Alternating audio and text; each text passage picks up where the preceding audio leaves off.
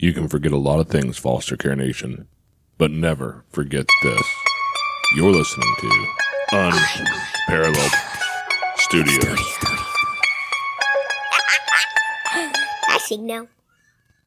Foster Care Nation, listen up. This is Foster Care and Unparalleled Journey. strength for the powerless, courage for the fearful, hope and healing for wounded hearts.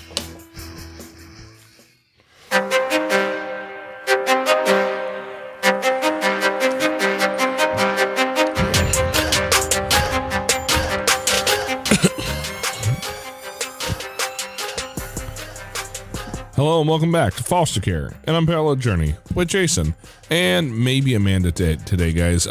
Baby girl is with us and she is not terribly happy, and you might hear her squeaking a little bit from the other room. She has been loud enough to come through the wall a time or two here, but it is definitely nap time, and she is past her nap, and Dad screwed up and let her sleep a little bit at the end of church, and so she's all kinds of crabby trying to get her put down today. So in the meantime, we've got me and I have with us Miss Regina Smithwick today. And Regina is an author. She has a workshop. She's a podcaster. She has a live talk show that she does on social media, and one heck of a story behind it all. So, Regina, how are you doing today? I am fine, Jason. How are you? Thank you for allowing me to join you on your platform this afternoon. Hey, I'm glad you could come out here today and join us. And we really wanted to just be able to give you a minute and let you highlight your story a bit here and just tell us, how did you get involved in our world? You know, we do foster care and adoption stories and talk to people who help kids and who help parents. And it sounds like you not only have a story, but you fall into a couple of those categories. So I sure do. Yeah. How'd you get into this? Well, this is I love talking about this because I think that being, I have never been a foster child, but I've been adopted and I have adopted. So I'm on both ends of that. So I do understand that world. And I'm actually learning more as I get to know people like yourself and your wife, that done this, because it comes in different facets, right? It's all different things. It's not one cookie cutter way of adopting or being a foster parent or being a foster child. So we all need to hear our stories because a lot of us don't understand this world. So it's very important to do so. Lord have mercy, you ever right. Every kid is wired so different. I have met biological twins who were like night and day, you know, fire and ice, and so every one of these stories is so very different. So tell us, how did you get into the adoption system? Well, I was adopted after birth. So my birth mother, set it up with social services to have me for me to be adopted, and my adopted parents got a phone call, when it was time for her to give birth and say, hey, we have a child, a girl, if you're interested. And of course they said yes, because they was already ready. They did the classes, did everything had to do. Now this is in 1970. Okay. So this is not, it's been over 50, almost 52 years ago. And my parents were groundbreaking because they were the first ones in our family to actually do a adoption out of an adoption agency. A lot of times in the Black community, we adopt inside our own families. People have children, they can't take care of them. The aunt is really the sister, how that kind of thing goes. Uh-huh. So that happens a lot in African-American families. But my parents were the first ones to actually go to an agency and do the adoption. So that's how that happened with me. So I was 3 days. I stayed with my birth mother in the hospital. Back then you stayed in the hospital a little longer when you had babies. They would ship you out the next day like they do now. So she had a couple of days with me, and then they took me to the adoption agency in Westchester County. I was born in Harlem Hospital in New York City. And then my adoption agency was in Westchester County, probably 20 minutes up the road. And then I stayed there until the weekends. I was born on a Wednesday. I think I stayed with my mother until about that Sunday or that Saturday. And then they took me to the agency. And then a couple of days of the paperwork they had to do. I stayed at the agency for about 3 days or so. And then my adopted parents took me home to Mount Vernon, New York, where I was raised. Majority of my raising was there. Then I moved to Jersey. So that's how I got into the system. So I was just a baby, didn't know nothing. I had to get the pieces together. just recently, last couple of years, I kind of started putting the pieces together how the whole transition happened. I knew I was adopted, but I didn't know the agency name. I didn't know where they were at. Like after I found my adopted parents, after I found my birth parents, it was only 2 years ago. When I turned 50, I did all of this. Wow. Yeah, so.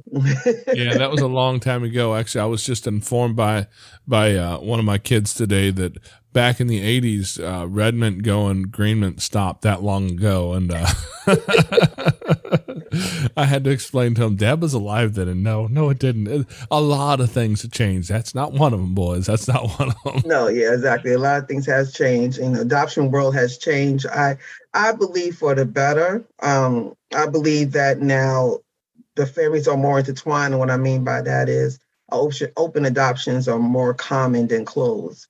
I had a closed adoption, and most back then, because it wasn't as accepted or more taboo-ish, you want to say, that people just wanted to do it and have it done with and go live their lives and don't say nothing else about it. And then you're my child. That's it.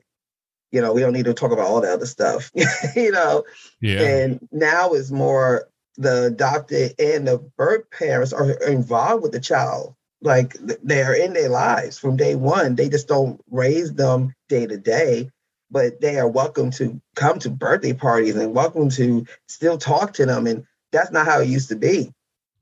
So did you ever have a chance to meet your birth mom? No, she passed away in 2007. So I didn't get a chance to meet her. But my siblings are still alive, so I have a good relationship with them right now.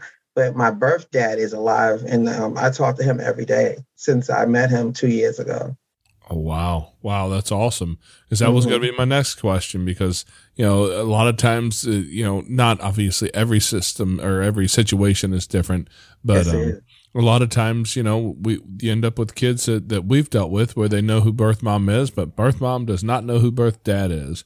And, that makes it kind of a challenge. And in this world, it's a whole different situation, though, with things like 23andMe and and Ancestry. That's what I used. Okay. Ancestry is where you found yours at? Yes. And you were right about that. On my birth paperwork, it only said about my father was he was tall and he was 21. That was it. She didn't tell him anything else. She didn't give him any more information. Wow. And you don't realize how important stuff. Because, okay, let's take it back. Most people are young when they do this, right? In most cases, not all, but most. So imagine you at 20, 18. You do things that you don't do now, of course, and you're young, you're a child.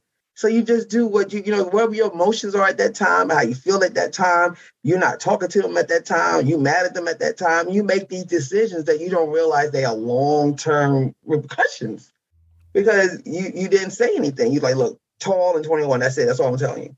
Wait a second. Are you telling me that at 21 years old, you made dumb decisions? Oh my gosh, you still make them at 51. I'm still going with I don't do that anymore because my mama listens to this every now and then. There's some things I don't know if I need to admit it out loud. But it's okay, and I'm good with it because it's what happens when you're young. I mean, I've been 20. I know it's just things you do. So I don't hold no grudges, no upset. I'm not upset nothing. It's just what happened, and it is what it is. She did the best she could for what she had at the time, and that's how I take it. But you had said something earlier, Jason, that when you do these kind of adoptions, you don't know what's going to come out of it. You don't know how it's going to relate when it's time for you to try to find your birth family either. You don't know. You just got to do and just pray and ask God, to make this a good experience. But sometimes they don't want to be involved. They do it and they're not good with it inside. They just never settle with it. And their guilt is really does something to them. And they just like every time they see you, they remind themselves of the thing they did and they're not good with it. So it's not about you. It's not personal. It got nothing to do with you. It's got to do with them accepting what they did. And we take it and we make it personal. It's not personal. You got to put yourself in their shoes. And sometimes they made decisions on somebody else's. Their parents made them do it. Sometimes they didn't want to do it. And their parents made them do it. So you got to kind of think about how they were, and where they were at that time of their lives. That's the only thing you could do.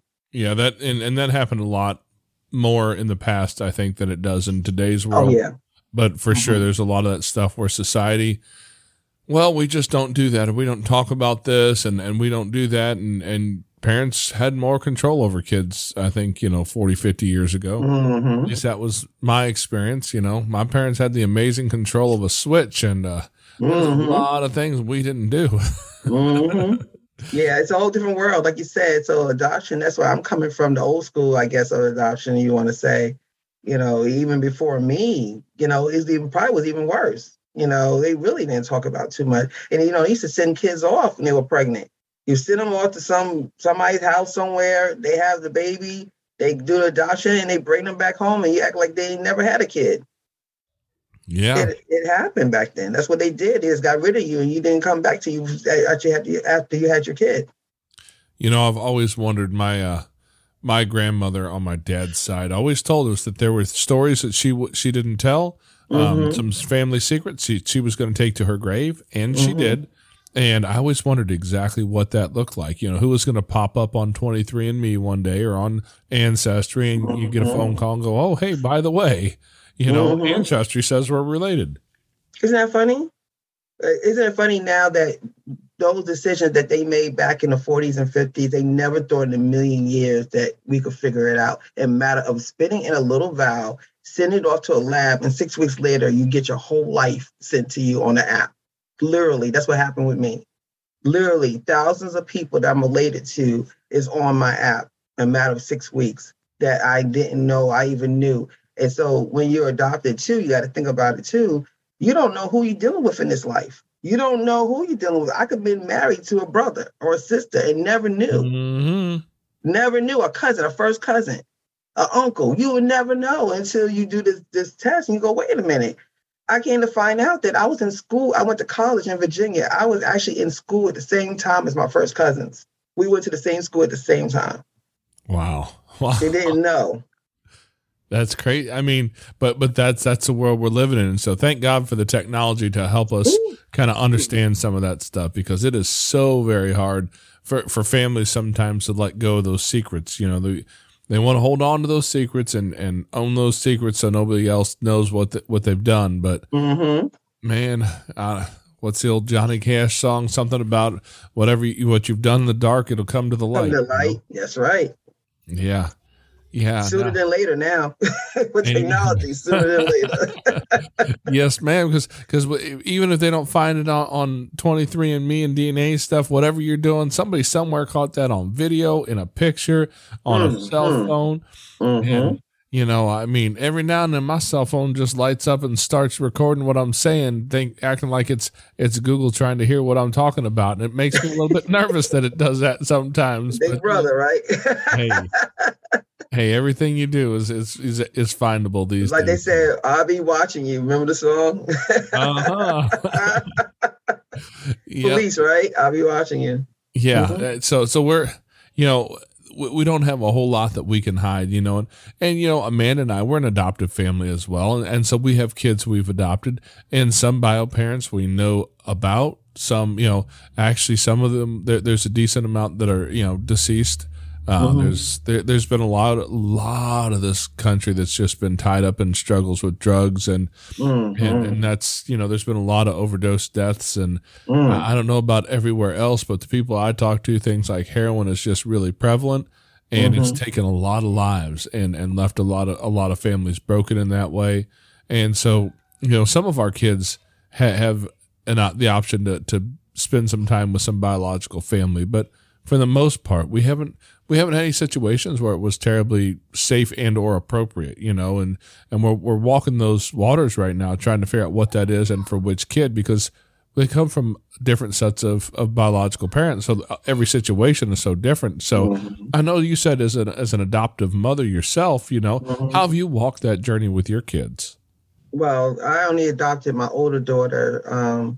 She was actually my ex-husband's child. So I adopted her. Because her mother had some issues then herself, and she was still in amongst the family. She was kind of related somehow with my ex-husband's family, so it wasn't like she was around, but we just felt it wasn't appropriate for her at that age to be in her life because she had a lot of things happening right then. So we knew, we was like, just wait till you're 18 so you'll be old enough to deal with what you're going to have to deal with. And that was our thing. So we didn't want to keep her away. And then to tell you the truth, I didn't even tell my ex-husband I was adopted. He didn't know. I didn't tell anyone. Only people that knew was my immediate family knew, of course.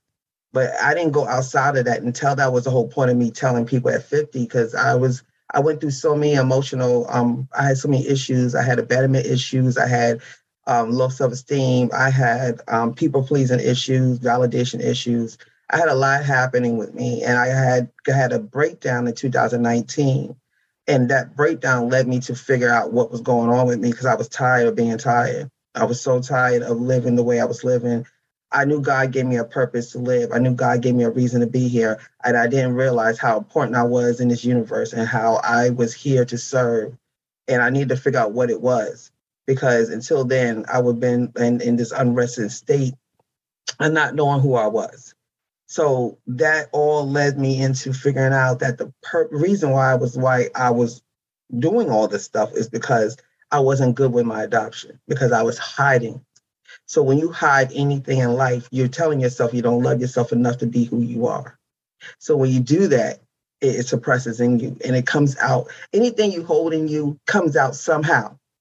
It comes out in different ways, but it has to come out. There's nothing you can keep in forever. It shows in different ways. And that's how it showed in my life, by me not being happy who I was. I was trying to make people like me.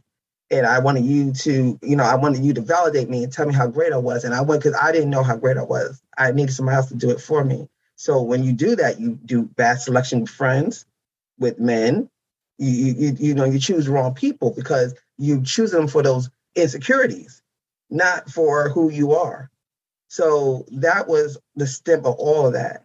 So when I figured out who I was in God, and I was a child of God, and I figured out how important I was in this universe, everything started falling into place. And then I say, well, I need to find my birth family, because that's part of the reason why I'm doing all this, because I don't feel complete. I feel like it's a void in my life. And then when I did that, in a matter of a year and a half, literally everything you told in that bio of me just happened in 2 years or less. Because now I know my purpose. So now I'm good. And I feel I'm here to serve and help others that's in my kind of shoes. That's why I'm doing my workshop, Wring Out Your Sponge, because my sponge was full of negativity, was full of not knowing who I was. And when I wringed out all those insecurities and all those belief systems and everything that I was holding in me for all these years, when I wringed out all that stuff, now I'm absorbing new. And now I'm able to live, and I could actually breathe, I was like, okay, I feel like I'm good. Like I know who I am now. That is a feeling I can't even describe to people, but you could tell people I could tell a difference in you. I could tell that I don't let things get to me no more. I don't take things personal no more. I understand my assignment and I understand my purpose. And being on your show is one of those things that I love to do, because I love to let people know it's okay. It doesn't matter. I'm 50 years old. Well, I was 50 when this happened. I'm almost 52 now, but it's never too late. It's never too late to know who you are. And if you're an adopted child and you're scared for some reason to find out who you are because you're worried about your adopted parents, you can't. They know, most of them know where they're from. You have that God-given right to know where you're from. Don't let anyone tell you or make them feel ashamed that you want to find out where you came from, because you were born to know where you came from. So don't worry about that. That will fix itself. You just do what's right for you and what's going to make you happy. And if you need to find out who you're from, go find out who you're from. And these days, you go to Amazon.com, order a kit, spit in a vial, and you find it out in 6 weeks. It's that simple. Yes, you do. Because, listeners can't see me, but, Regina, I have been asked my entire life, what are you anyways? Right? Because you take one look at me and I have this ambiguously brown look with dark hair and a big black beard, and nobody could, I have been called every racial slur you've ever heard, and most of them with hate and malice behind it at some point.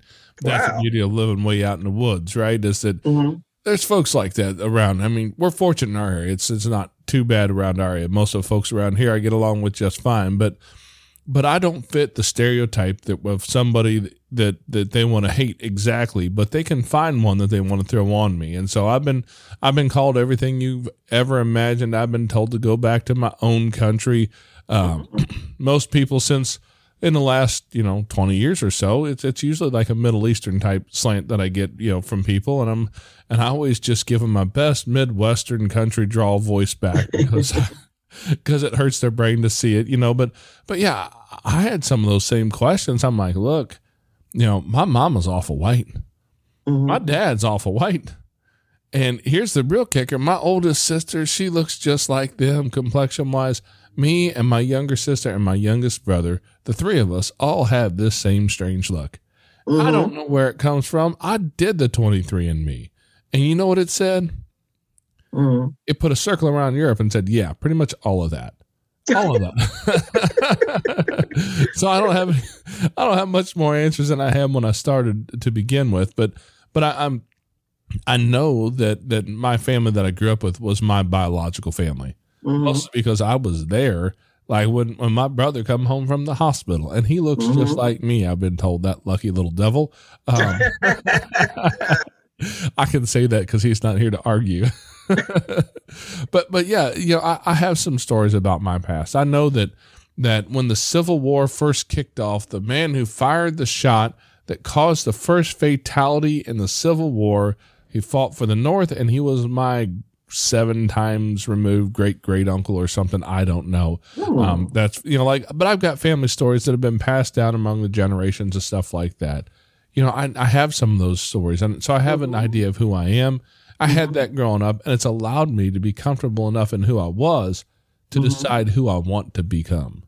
There you go. Because, history does not define future, but you have to have a starting place really to foundation start moving from. A lot of times it's difficult for people. I know who I am, and you mentioned faith a couple times already. And that's been a part of my journey as well, is figuring out what my faith is and who I am and how all this kind of ties together, because I believe God put us in a spot for a reason. Right. He picks his time in this place that he put us in the situation, and he's got a job for us. And I'm just kind of curious about, you said you know why you're here. Like you've been given your assignment. Can you talk about that just a little bit, what that looks like and how you found it? Well, in the process of going through what I describe as like the breakdown, and I went to a spiritual life coach to help me and guide me through. And then in the middle of all that, I learned who I was. Because one of the questions I like to ask people when I do coaching, because now I'm a certified life coach, because I felt it was so liberating and I was so free. I was like, I want to help others to kind of have this feeling I have. So I went ahead and got certified to be a certified life coach. And one of the questions I ask people is, who are you? You just discussed that. You told me who you were. Do you know a lot of people don't know who they are?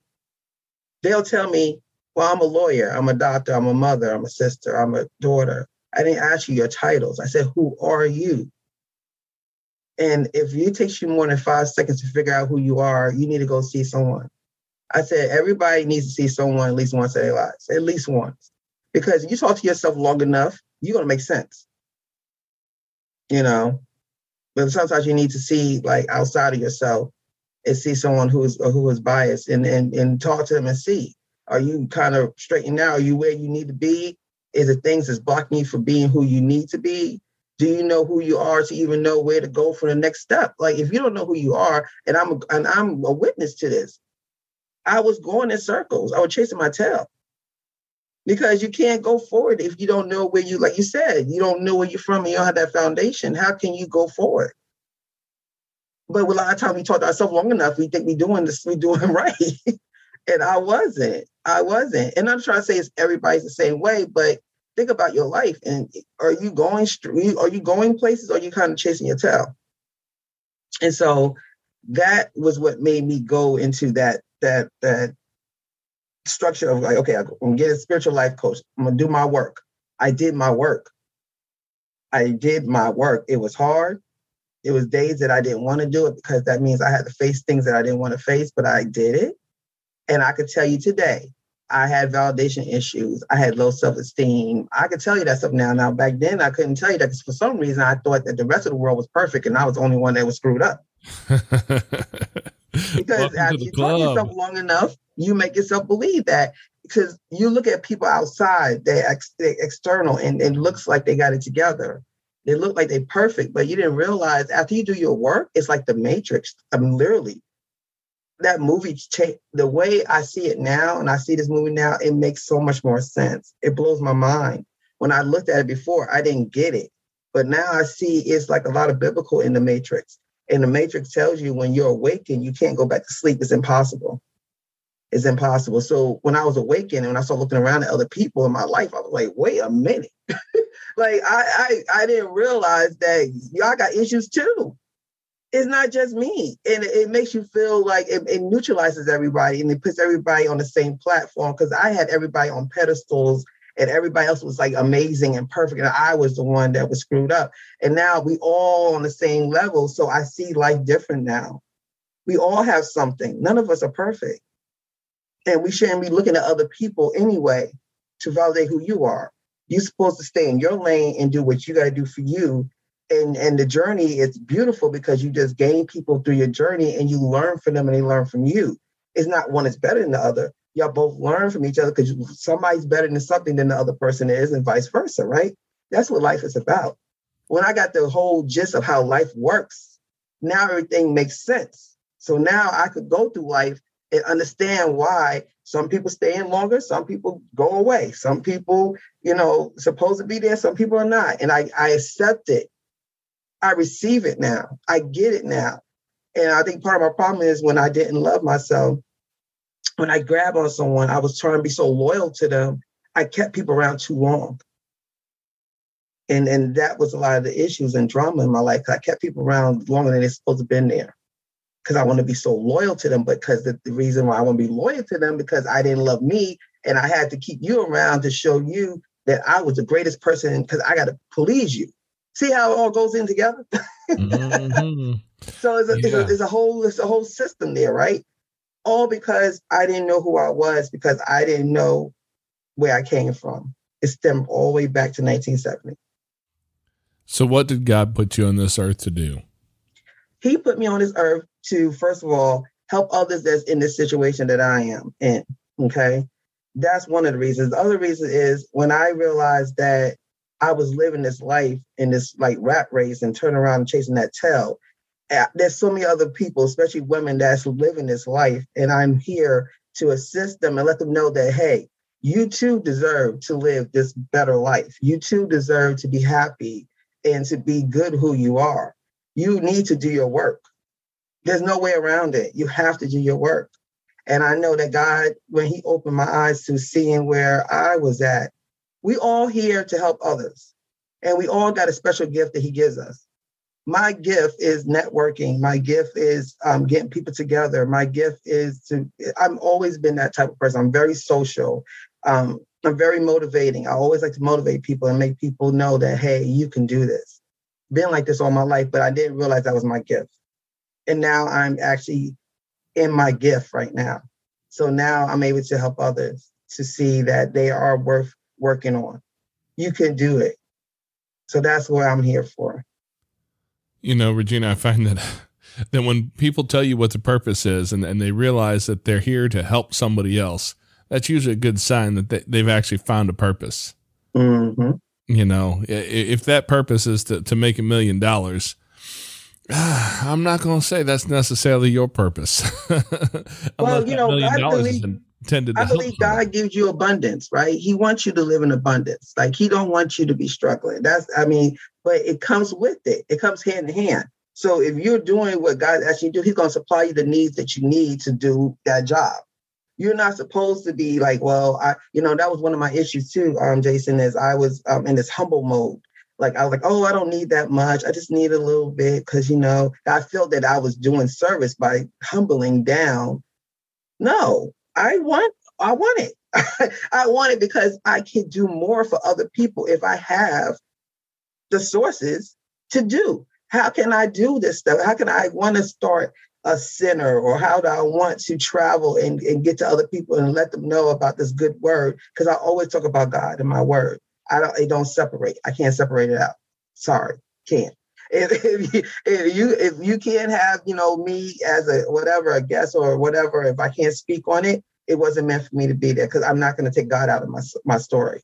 So if it's going to take travel, that takes money, that takes expenses to do stuff, I have to have the money to make it happen. So yes, I do want it, but I'm going to make sure I serve him in that.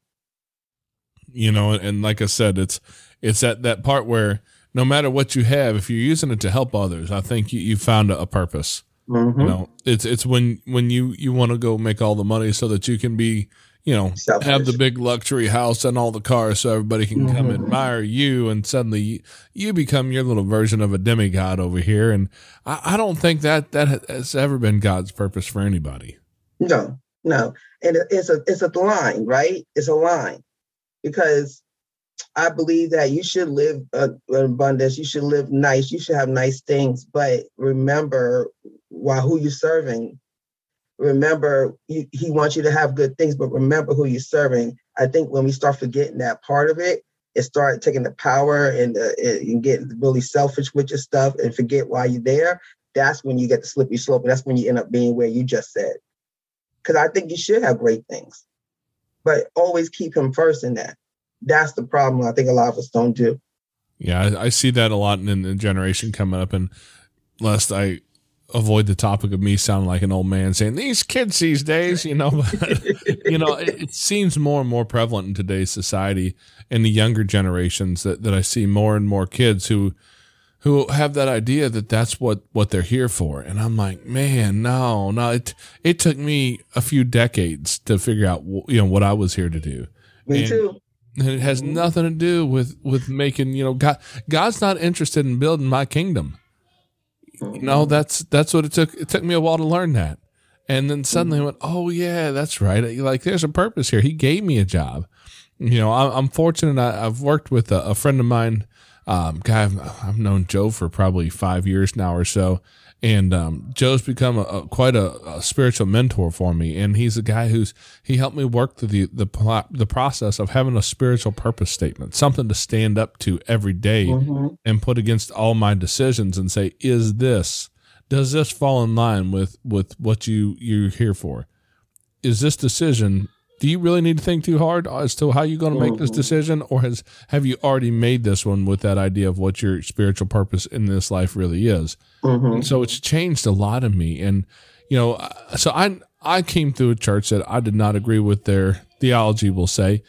But we'll just, I left that church. And when I got to a certain age, I decided I need to spend the next decade and a half doing everything that they said not to do. Turns out there's some great advice in that book. I'm not going to say you can't ever look at a drink of whiskey or wine or beer or you're going straight to hell, but I will say, because I don't remember reading that part, but I did read the part where it said not to be a drunkard. And I did that part too. And that was great advice to not do it. That was a horrible decision on my part. I made a good amount of those bad decisions, and I'm walking back into my own faith journey now. And so I'm curious for you, has that been something that's always been a part of your life? Or is this something that you're coming into at a new stage in life? No, it actually has been. I was raised in church. Both my parents were very into church, and we served God. We served in church. My dad was a trustee. He was an usher. He was on the male choir. My mother was in the choir. I used to be an usher. I did the birthday committee. I did the choir. We served, and I was raised in an amazing church in Mount Vernon, Grace Baptist Church in Mount Vernon, New York. And I love my church and my pastor's family and everything else. I did that for 25 years until I moved. And after I moved, I joined my own church when I moved and stuff. So I always had a church family in my life. Never went without a church family ever. When I moved, the first thing I did is find me a church and a church family. But the difference is now, I am now understanding the word better, because now my vision is clearer, and I understand my awakening. Now I'm understanding the Bible on another level. You could read the Bible all day, But if you're not really understanding what it's telling you, it's still like a blur, you know?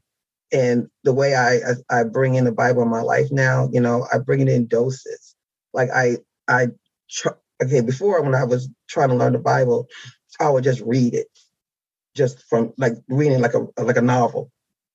But now what I do is I read it in sections as what's going on in my life. So now I'm able to absorb it better because it's happening right then. So I need to get an answer, right? So I'm doing it. So I'm just doing it in a different way, but it's understanding it better and I'm receiving it better because I'm breaking it up in different ways now. And that's how I'm learning it now. I think before when you were trying to read it from cover to cover, you're going to be halfway fall asleep. You know, you're not really listening. But God is actually talking to me now because now I seem like my channel with him is better. So now I'm able to hear him better. So when I'm able to hear him better, I'm able to receive his word better. So it's a whole nother experience. It's always been there, but now it's just more of an awakening to me, if that makes sense. Yeah. That's been something that, you know, as a family, you know, Amanda grew up in a largely unchurched place, and I grew up in what I like to call an overly churched place. And, it's both of us came from different sides of the spiritual journey that weren't necessarily what I would call healthy for us. And we've been as a family kind of on a bit of a journey. I'll be honest. I'm the one to kind of charging ahead because I know that I grew up with so much stuff that was unhealthy for me. And I did not want to give that back to my kids. I didn't want my kids to grow up with the same struggles that I did. But as we discussed, you know, some of the stuff and a couple of the groups I'm in and some of the men I've talked to, one of the really interesting things is just how much you can draw back to that adoption story out of the story of the gospel. Mm-hmm. I mean, now, number one, the one guy who I do not envy his position at all looking back is Joseph, right? Like that guy was like one of the star adoptive dads in all of That's true. Good point. Yeah, at one point he adopted God, and I'm thinking I would be a horrible dad. Because let me tell you something, my older kids, like when we had them when we were pretty young, and they'll tell you, yeah, you weren't this way, Dad. You weren't this way. I'm like, yeah, I'm learning. But when you look at that story across the history, across all of that, you know, the whole thing kind of comes back to a grand adoption story. Wow, I never really thought of it that way, but he sure did. Yeah, it's the whole idea of being adopted into back into God's family, and so yeah, and here's the big kicker is that you have a choice in all that, and so when I lay that lens over top of it to look at it, I go, this is such an interesting story, a different way to look at it, like you're talking about. As time goes on, my life and I everything I read and I look at it has a different taste to that story than what I'd heard in the past. Yep, it sure does. So that comes with your learning. That comes with you growing, you know, and that's why the Bible is so amazing because you can read it again and again and it interprets different every time because it's based on where you at in your life. It's not just the words that's in the book. You know, you can read the same words, but how you interpret the words is what makes it resonate with you and make it stick with you and make you want to apply it to your daily life. It doesn't just do it because you read it. You know, that it is more than just the read. Is where the read goes into here. Now, how does it work from here going back out? That's where a lot of people do it differently. And it's not saying it's wrong. It's just wherever you're at in your life. So I'm curious, did that play into your choice of adoption at all? In your does your spiritual life play into the adoption at all, or is that just happen to be together in your life? You know, was one the cause of the other, or are they just together? They're just together because I don't know anything without it. I've been with it since I was born. Like it's always been, even my birth mother, even I didn't know her, but when I came to learn her now through my family and my siblings, she always been a woman of God. You know, God had always been in her life. You know, she had rough little turbulence in her life, of course, because she had to do things, especially doing what she did with me. But she always had God in her as well as my adopted family. So it's always been in my life. I've never been separated. I don't even know how to separate it. Now, if I utilize it or if I did right with it, that's a whole nother story. But it always been there, though. It always been there. Now, a lot of times they always say, you know, you may stray, but you always come back because you have a foundation. You know, you always had him in your life, so you know how to come back. So I could tell you that, you know, I strayed for a while, but I did come back, you know, as I got older. So I do think we all stray from time to time, especially when things get rough. You know, when our daughter passed away, I was very, very angry with God. Mm-hmm. You know, I was very angry. I couldn't even allow myself to step back into church. I was so angry. Mm-hmm. It took me a long time to get over some of that anger, and I still struggle with some of that to this day. I think everybody does. You know, we all question and we all get angry from time to time. Yeah, I think as we get older too, you know, as you know, people are passing away, you know, as they say, as you get older, you're going to have more and more people passing away that's closer and closer to you, right? Because we all getting older. And it's just that the timing of your daughter, of course, is supposed to be opposite. You know, we are raised to think that you're supposed to go before your children. And when it goes the opposite way, we question why is it going that way? You know, because you feel like she didn't get a chance to do a lot of things that we are supposed to do in our lives here on earth. You know, you want her to get married or, you know, have kids. Oh, no, we are told that's how life's supposed to go. And as we get older, we realize that's not how life is. And it's hard to accept that because we've been trained to say life's supposed to happen just like this, and this. And when it doesn't happen that way, you go, why? God, why? And he's like, I never told you that's how it's supposed to go. You know what I'm saying? That's not what he told us. That's the way the world is telling us how it's supposed to go, because that's the way we were born in those belief systems. You know, and that was one of the things I touch on is that belief system that we were born into, because we don't have choices on how we're going to believe, because when we're born, our parents automatically dump in their belief systems in us. That's all they know. They don't know nothing else. And there's nothing wrong with that. But remember, when we get older, we're supposed to start questioning, like, okay, well, do I like this because I like it, or I do it because I was taught that by my parents? And then their parents taught them that, and their parents taught them that. Like I always tell the story that this grandmother used to cook chicken every holiday. And she breaks the legs off the chicken, and then she puts it in the pan and she puts it in the oven.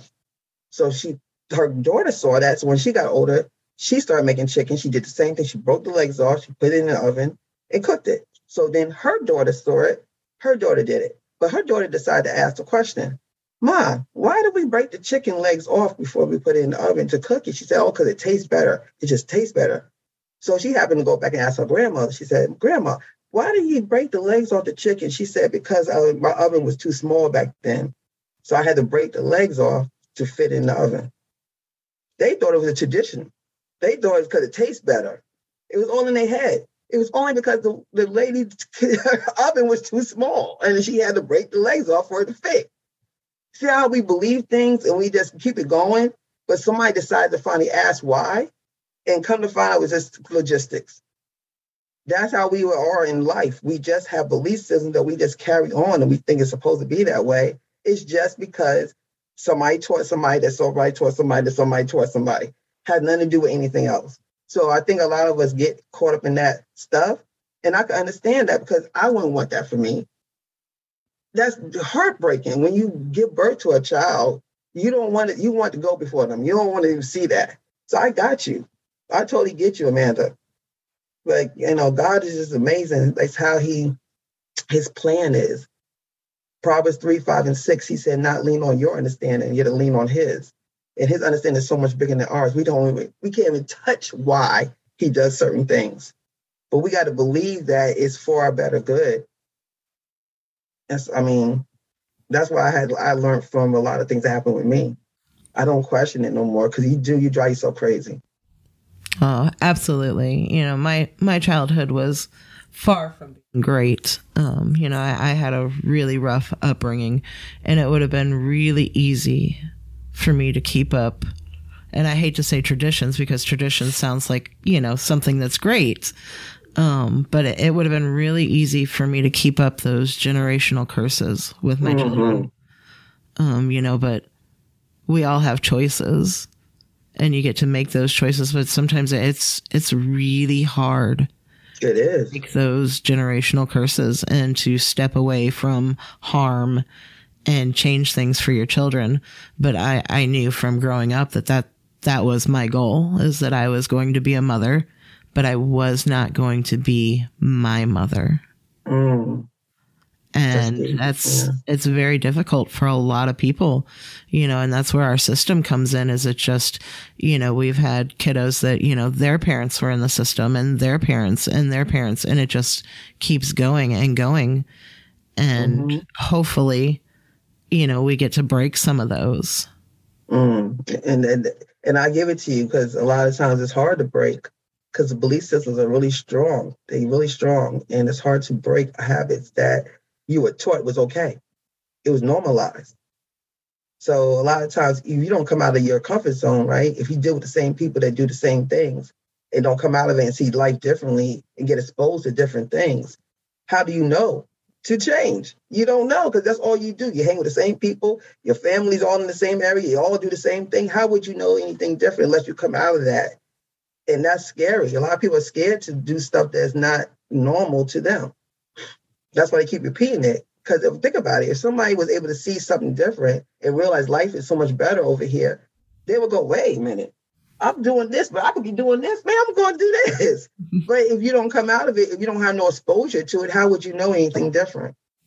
Well, and that's what you did. You came out of it, right? And you exposed yourself to something different. And you saw life was different. And now you're teaching your kids that. That's how you break the cycle. Absolutely. I do know that in my case, breaking that cycle was so very important to me. But in doing that, it also broke some family relationships because, that's how my mother was raised. So for her, that this was normal. This is what you do. She's not doing anything wrong. And her favorite line was well, I can't be doing that bad because you turned out so great. Well, that's not it. I changed some things in spite of the way that I grew up. So when you go to break those curses and things, it breaks relationships too. Well, you're going to lose people. Absolutely. You're going to lose people. Anything you do change means change. And everybody's not ready to change because you're ready to change. So the ones who are not ready, you're going to lose them. But that's part of the process. You have to be ready for that. That's one of the things I had a problem with because I want to hold on to everyone because I'm so loyal. I'm the loyal friend. And so I'm trying to hang on to everyone through all my changes. You can't. Some, and not in the mean way. You just don't deal with them on a day-to-day basis. You check on them at Christmas, holidays, birthdays. How you doing? Hope you're living well, whatever. You're not mad at them, but you can't take them with your journey. Because if you do, you're going to suffer yours. And you can't. If you have a purpose in life, your purpose is not going to, it doesn't mean you got to bring everybody with you. And that's a thing a family member can't take. They feel because you're family, you're supposed to just do no. Not when you're not doing right. Just because you're my cousin doesn't mean you out there robbing people. Like, we cousins. Well, cuz I love you, but I'm not going to jail for you. I'm not going to be doing that stuff because we cousins. That's the choice you made. That's your journey. But I don't have to do it because we blood related or even just related, period. I'm not taking that route with you. And that's a mistake the family thinks. Oh, we family think. No. I'm not going down with you. No. That's not happening. Okay. And just like your mother your mother said, I turned out right. But it's like, Mom, I turned out right because I did my work. But I'm not going to, I give you homage because you gave me birth. And without you, I wouldn't be here. And I wouldn't have the beautiful husband and family I have. But let's get it right here. I had to do a lot of work to get where I'm at. You caught that part. I'm the beautiful husband, right? You are. Yeah, I may joke with my husband a lot and say, 3 hots in a cot and I'll get to sleep all night. But yeah, I'm with you, honey. I ain't going to jail for you. Just ain't doing it. But, I'm ride or die. No, I'm like, oh, well, I'm not riding. So, no, I'll jump out first, but that was one of the things with losing our daughter. It puts so many things into perspective for my life, the things that I was missing out on, but it also reminded me of the silly things like that people are hung up on. And it really took my tolerance away for some of that. You know, these people coming to me, oh, I can't do this, or my dog pooped on the floor today, or this or that. I'm like, get up over it. Get up over it. There's so many things that are so much more important. And we get hung up on the little things instead of seeing the big picture. Well, see, and that's another thing, because your daughter is not going in vain, right? Because you learned so many lessons out of that experience, even though it was heartbreaking. But I always try to see the silver lining in clouds, you know? And I always know, like when my dad passed, you know, I was raised as the only child. So it was me, my dad, my mom, you know, that was it. And my dad, I was a dad's girl, you know? And when he left this world, I was just like, what in the world? Like, who does this? You know, who does this? Like, he was only 69. Like, what's going on here? You know, and I used to go visit him every day at the gravesite. The gravesite was on my way home from work, and I could not pass it. I couldn't correlate how can I pass my father every day and not go over there? Like, I'm driving by him every day. Now, I know he's physically there, but his spirit is gone. But I couldn't separate the fact that I had this habit I had for 42 years that was broken in one day. And that's what happens when you lose somebody. You have a habit that you had for how many years they've been there. And one day the habit's broke and you're supposed to just go on with your life. And that's the problem that we had. That's called grieving, right? So when I'm passing him, I'm like, my car has to go into the cemetery and I have to go see him for an hour at a time. And my mother kept on saying, Virginia, you don't have to go there every day. You know, he knows you got to go live your life. You know, but I said, but Mommy, it's so hard to just go past and just know that he's laying there. I just can't do it. And it took me a while to like separate. And then eventually I started, you know, and then I kind of weaned myself off. But I get you. Like, it's hard I have a habit of being in somebody's life. And then one day they just gone. It's hard to break habits. And that's how it is. So I get you. It absolutely is. Yeah. After our daughter passed, I spent months every day at the cemetery. See? I would bring my blanket and I would bring the books that she was reading. And I would lay there and I'd bring her favorite food and I'd bring her favorite drinks and I would dump her drinks into the ground. Mm-hmm. You know, yeah, her body's there. Her spirit. Right. And that's the only we see, right? That's our understanding. So that's Proverbs 3, 5, and 6. That's our understanding. We only understand what we see. And we see is we saw when that body went in that ground. That's the last time I saw it. She's right here. So I'm going to connect to that because she's here. Even though I know her spirit is gone, but my understanding is she's here. So I got you 110% because I did the same thing. Oh, yeah. And I mean, we drive past the cemetery at least once or twice a week, you know, and when we go by, I don't stop every time now. I still visit frequently, but not like I used to. But even our children, bye, Sissy, we love you, you know, because we're going by and they see that. And that's become part of our world. Yeah, you know, same thing. And mine is across the street from a gas station, a Sheetz gas station. My dad is a third pump to the left, and he's right in the front. So when I pump gas, I can see him right there. He's right in the front of the cemetery, right across the street from the gas station. So I always used to pump right near in that third pump so I could be able to see him right there. So I feel you, Amanda. I totally feel you. And I know people think that's crazy, but you know, everybody got to do what's right for them to make them feel better about their situation. So nobody's wrong with this. It's just when you do what you's right is for you. Well, and I firmly believe where you cannot have grief without having love. That's a good point. Very good point.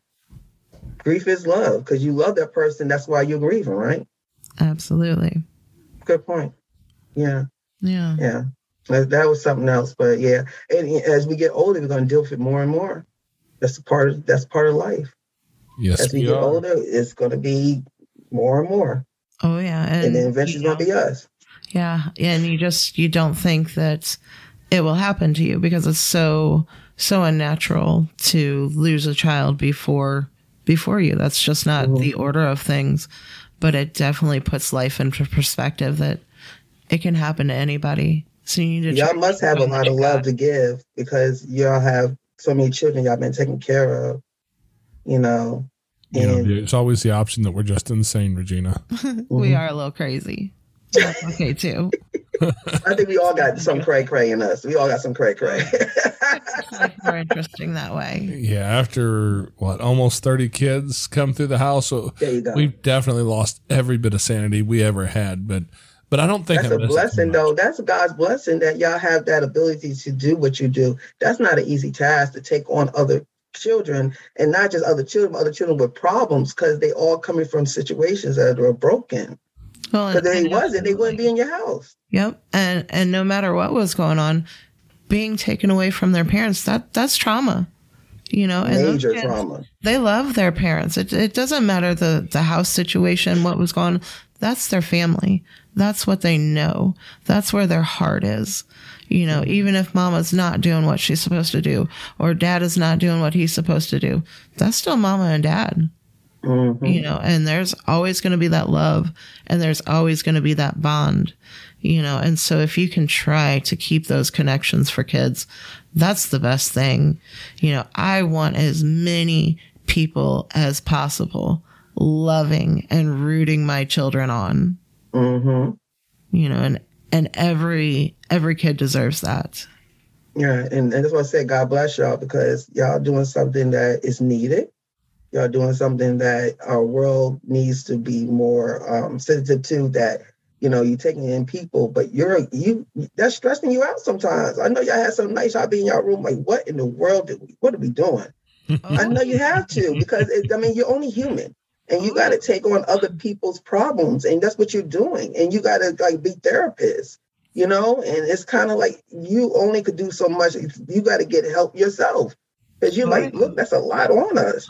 We got a guy we talked to, but you had to. There's no way. We had 6 people in our bedroom, you know, and only 2 of them were adults.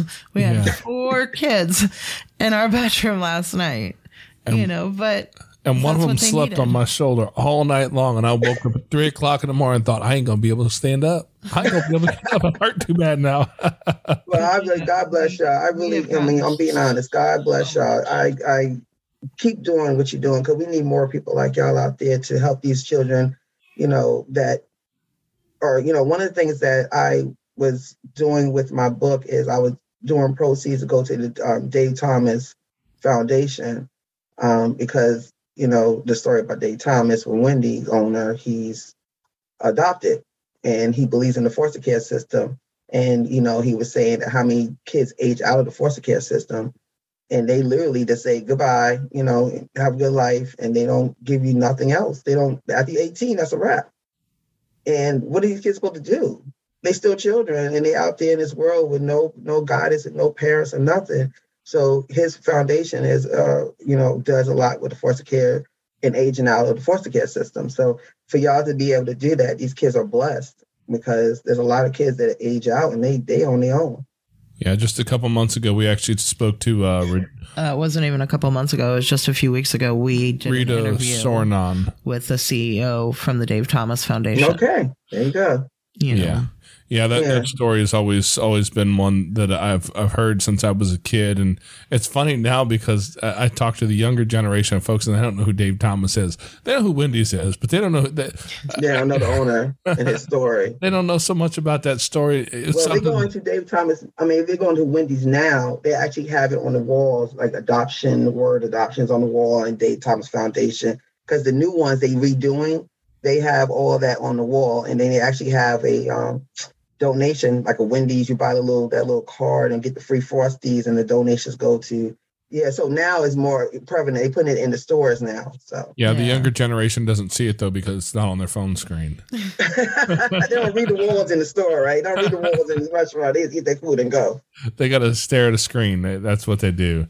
Well, you know, Regina, I just want to thank you for spending some time with us today and telling your story, because, you know, adoption has its struggles, and it has some really horrible stories. We've heard some horrible stories about people who've been adopted into horrible situations, and it's been terrible at times for people, but it's also had some really beautiful stories as well. And I'm glad to hear that you ended up in a family where you felt loved, and you have not only survived that part of your life, but then decided to, now that you've retired, to go ahead and create something new and big and beautiful and help the world. So thank you so much for sharing your story with us today. We really appreciate it. Well, thank you, Jason and Amanda, for letting me be on your platform. And like I said, God bless y'all and keep doing what y'all doing. Yep. Yeah. You as well. Exactly. Yeah. And we'll have links to all of your stuff in the podcast notes, and for anybody who wants to scroll down and look, it'll be in the podcast notes, or you can look at over at foster care. I can't remember the name of my own website, fostercarenation.com. If you click on the podcast blog and find the post that has this one in it, it will you'll be able to go down and see it all right there as well. Okay, Foster Care Nation. Thank you for listening to Regina's story. Now take her knowledge and wisdom to heart so you can create love and healing in your family and community. Be sure to come back next week. We have new episodes every Tuesday. If you would like to share your story as a guest, you can reach us at jason@fostercarenation.com. You can connect with other like-minded people on Facebook at facebook.com/groups/fostercareuj. Don't forget, we have an account over at Buy Me a Coffee. It's like a virtual tip jar where you can help us fund our mission for as much or as little as you want. It's at buymeacoffee.com/fostercare. The links to everything are in the show notes in your podcast player or at Foster Care Nation. And, as always, You are so super awesome. I think you guys so cool. Yeah. Thank you for listening. Thanks. Unparalleled Studios.